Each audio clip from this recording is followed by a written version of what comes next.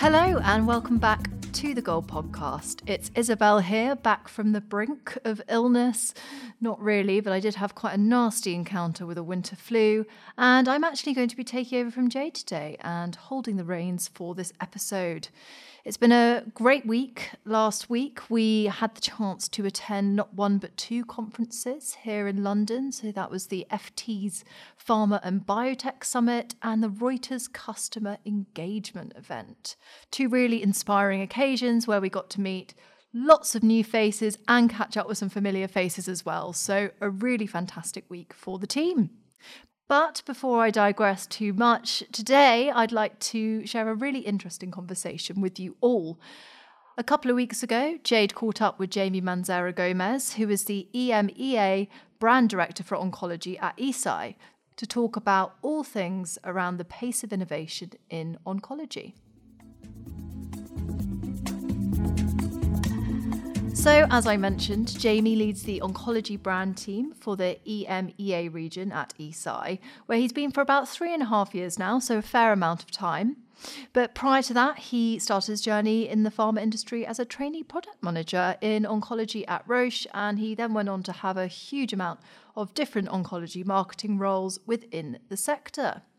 Now, as will be clear from the conversation, he is incredibly passionate about improving treatment options for cancer patients. And in the interview, him and Jade really explore this topic, particularly from the innovation perspective, as I mentioned. So, without further ado, let's listen in. Hi, Homer. Thank you so much for joining me today on the Gold Podcast. How are you doing? Very well, thank you. Thank you for the opportunity to speak with you today. No problem. I hear you've been quite busy at ESMO. I hope you've had quite a good week full of innovation. And that's something we're going to be speaking about today. So hopefully you're prepped and ready. Yes, actually, you're right. It was a busy week, full of news and new data presented at ESMO, and actually, I kind of exhausted after 1 week attending to many interesting sessions. Definitely. I'm looking forward to seeing all the coverage from the conference. Sadly, I wasn't able to attend. But as I mentioned, today we're going to be speaking about innovation. I know that's something you're very interested in personally. The first question I wanted to ask you is about the pace of innovation. And obviously, now we're in 2023, we've come along quite a way since the COVID-19 pandemic, where the world saw a lot of very rapid innovation out of necessity. Do you think the pace of innovation has slowed now that we're mostly moved on from this? Well, actually, I would say not. And as you said, and we said before, I'm just coming from ESMO 2023, and it's been amazing to see the results of few real breakthrough therapies in different tumor types like lung cancer, endometrial cancer, or even in bladder cancer. And it is true that during the pandemic, a huge amount of money was mobilized from the public and the private sector to invest and develop the vaccines that we currently have. Thanks God, we were able to deliver them in less than a year. However, that hasn't stopped the development of new therapies in other areas. And as I said, like for example, the area where I work, that is oncology. I would say that we have learned a lot from the difficult times that we had to live. And nowadays, I think that we are even able to reach out to more patients and to recruit them on trials even better than before, thanks to the simplified procedures that were put in place at that time. So therefore, I would say that nowadays we can even make better decisions in R&D, and we can maximize even more the resources that the industry has in the discovery phase for new drugs. So no, I cannot say that the innovation is slowing down, and actually I think that is probably even going faster. Interesting. Yeah, I think, as you mentioned at the beginning, the necessity really paved the way for innovation. And I think it's great that the industry seems to be keeping up with that, like you say. So thank you for that. Now, looking sort of internally in your organization, I know you lead a team of oncology specialists there. How do you ensure that your team is always striving for innovation within your therapy area? There's obviously lots of new things happening in oncology, as you mentioned, but how do they always keep on top of that? Well, that's a very good question, and you're right. Just leading the area of kidney cancer, at least in the EMEA region, in my organization, requires a lot of effort to keep everybody as you said, striving for innovation, because in oncology, innovation is something that is everywhere. So that's a very interesting question. And I guess that it's all about how to keep people motivated. And I think on that side that there are three crucial factors that we should keep in mind. First of all, I think that we should encourage people to think out the box, to aim for working differently. I guess that if you always do the same, you cannot expect any different result. So you should let people try, let people make mistakes, and of course, ask them to learn and let them ask questions rather than just accepting by default to do what others tell them to do. Secondly, in my opinion, you need to define very clear objectives, challenging, but at the same time motivating. Setting a clear pathway will help people to understand where we go and why, and that will help all of them, I think, in my opinion, keep pushing for delivering, of course, in a kind of innovative way. And the third factor that, in my opinion, is very important is freedom. I think that you need to let people do what they know to do. And as I said, they should have challenging objectives, but at the same time, they should feel that they can let their talent fly towards achieving their objectives in a way that is fulfilling. I think that that will keep people motivation high. And of course, no matter where area you are, I think that that will help everyone to keep striving for innovation in oncology or in any other sector. That's great. I love that. It's great to see that you're the sort of leader that lets people make mistakes. I know that that can sometimes keep a hold on innovation because people are a bit afraid to step out of line. But yeah, it's great to see that you're really fostering that environment for change. Yeah, seriously, I fully agree that actually mistakes are a part of the journey. I don't know anyone with the ability to not make a mistake, so I think that's something that we should accept, because only those making mistakes are those that are trying. So, well, look, I really like people who try, whether it's positive or negative. If you try and learn, probably the next time you will try better. So that's something that any organization should foster. Definitely something to keep in mind. So obviously, striving for innovation is great, but sometimes the regulatory constraints, especially within an industry such as pharma, which has quite a few of these, can impact that. How do you see this in your organization? Do you think that these constraints impact the thirst for innovation?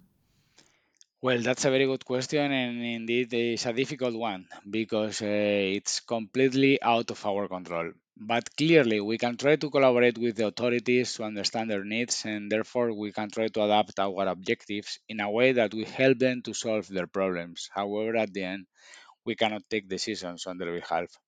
I think it's difficult to accept that the cost and the price is mainly driving the decisions in many countries when it comes to reimbursement, and at the end, in the environment where we work, and mainly in Europe, we must accept that without reimbursement, at the end, patient access is limited.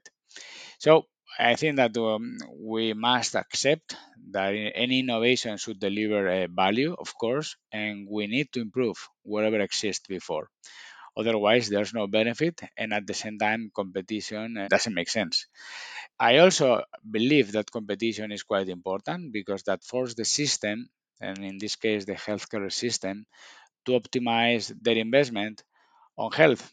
And that will at the same time will help not only the companies but also the health system to improve the way how the investment is delivered. However, I would ask to the authorities to consider factors beyond the standard ones and to approve new assets coming to the market, considering the whole complete package of efficacy and safety. Just as an example, in oncology, we know that the main outcome and objective is always overall survival. However, it is well known the fact that in some tumor types, the bar is so high. So, reaching a significant impact in overall survival requires a lot and long follow ups in many cases. Therefore, I think that there are other outcomes that are important, or even, in my opinion, probably even more relevant for the disease control that can be proven probably earlier, like overall response rate, progression-free survival, and also time to response or duration of response, that in my opinion, are not equally accepted as relevant for the authorities. Just not to approve any new indication or any new product, but also to get reimbursement with an acceptable price for both parties, because at the end this must be a win-win for any new innovative drug. Therefore, if we don't get that and the process is delayed too much, at the end that will delay also arrival to the market, slow down access to patients, and in the end, it will slow down at the same time the R&D race. That at the end, I think is the most important factor for innovation, keeping the race in R&D very high.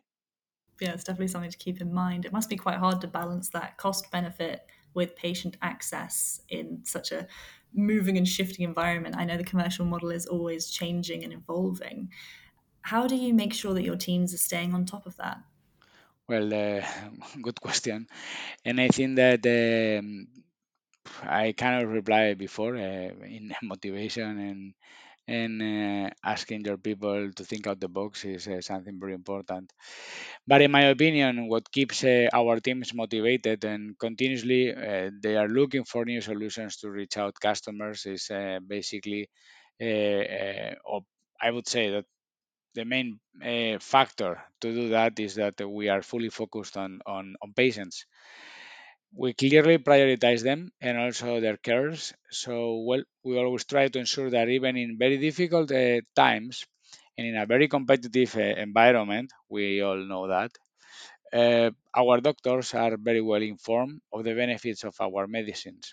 And in order to do that, we train and continuously train our teams on the best techniques, and we also provide them the best tools to really use all the channels to ensure that that they can offer the best experience wherever the environment is, in order to maximize just not the impact but of course the benefits of any communication with healthcare professionals.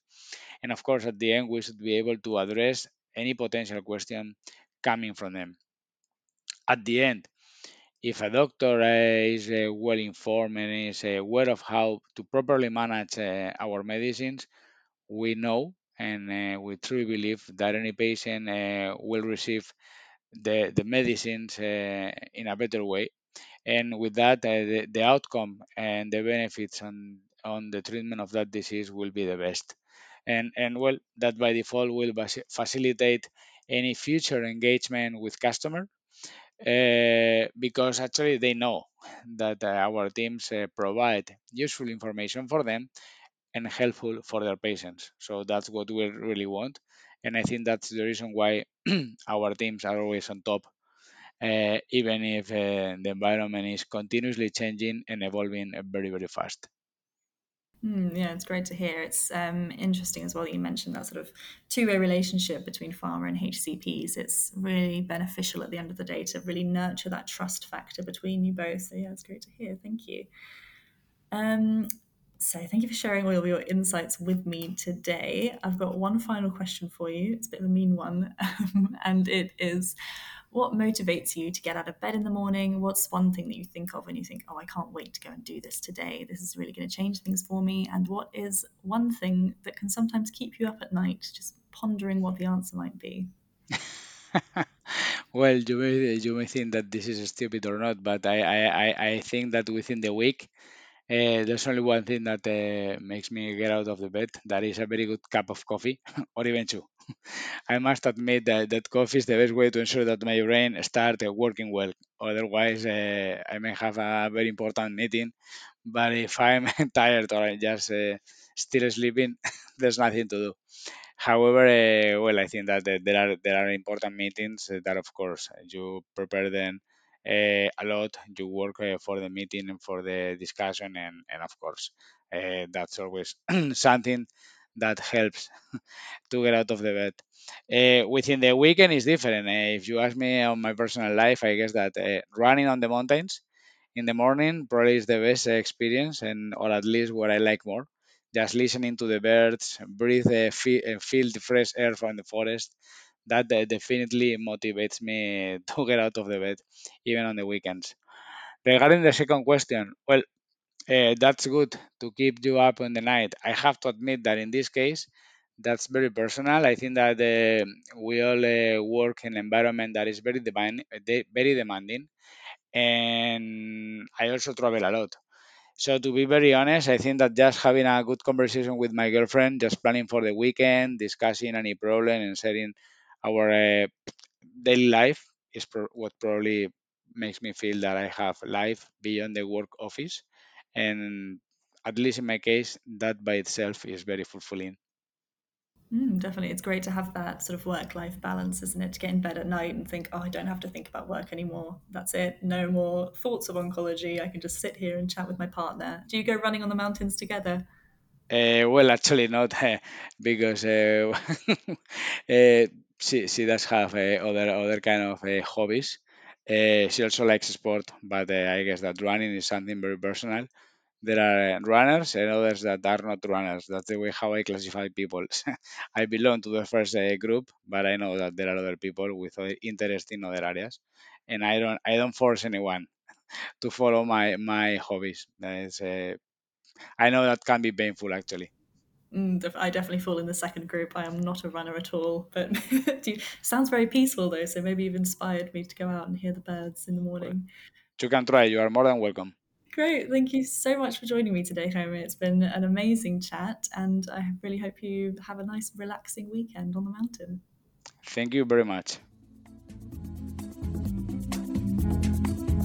Well, I think Jamie's passion for oncology really shined throughout that episode. It's clear he doesn't expect the pace of change to slow down anytime soon, which is really fantastic news for patients fundamentally, but for the wider industry as well.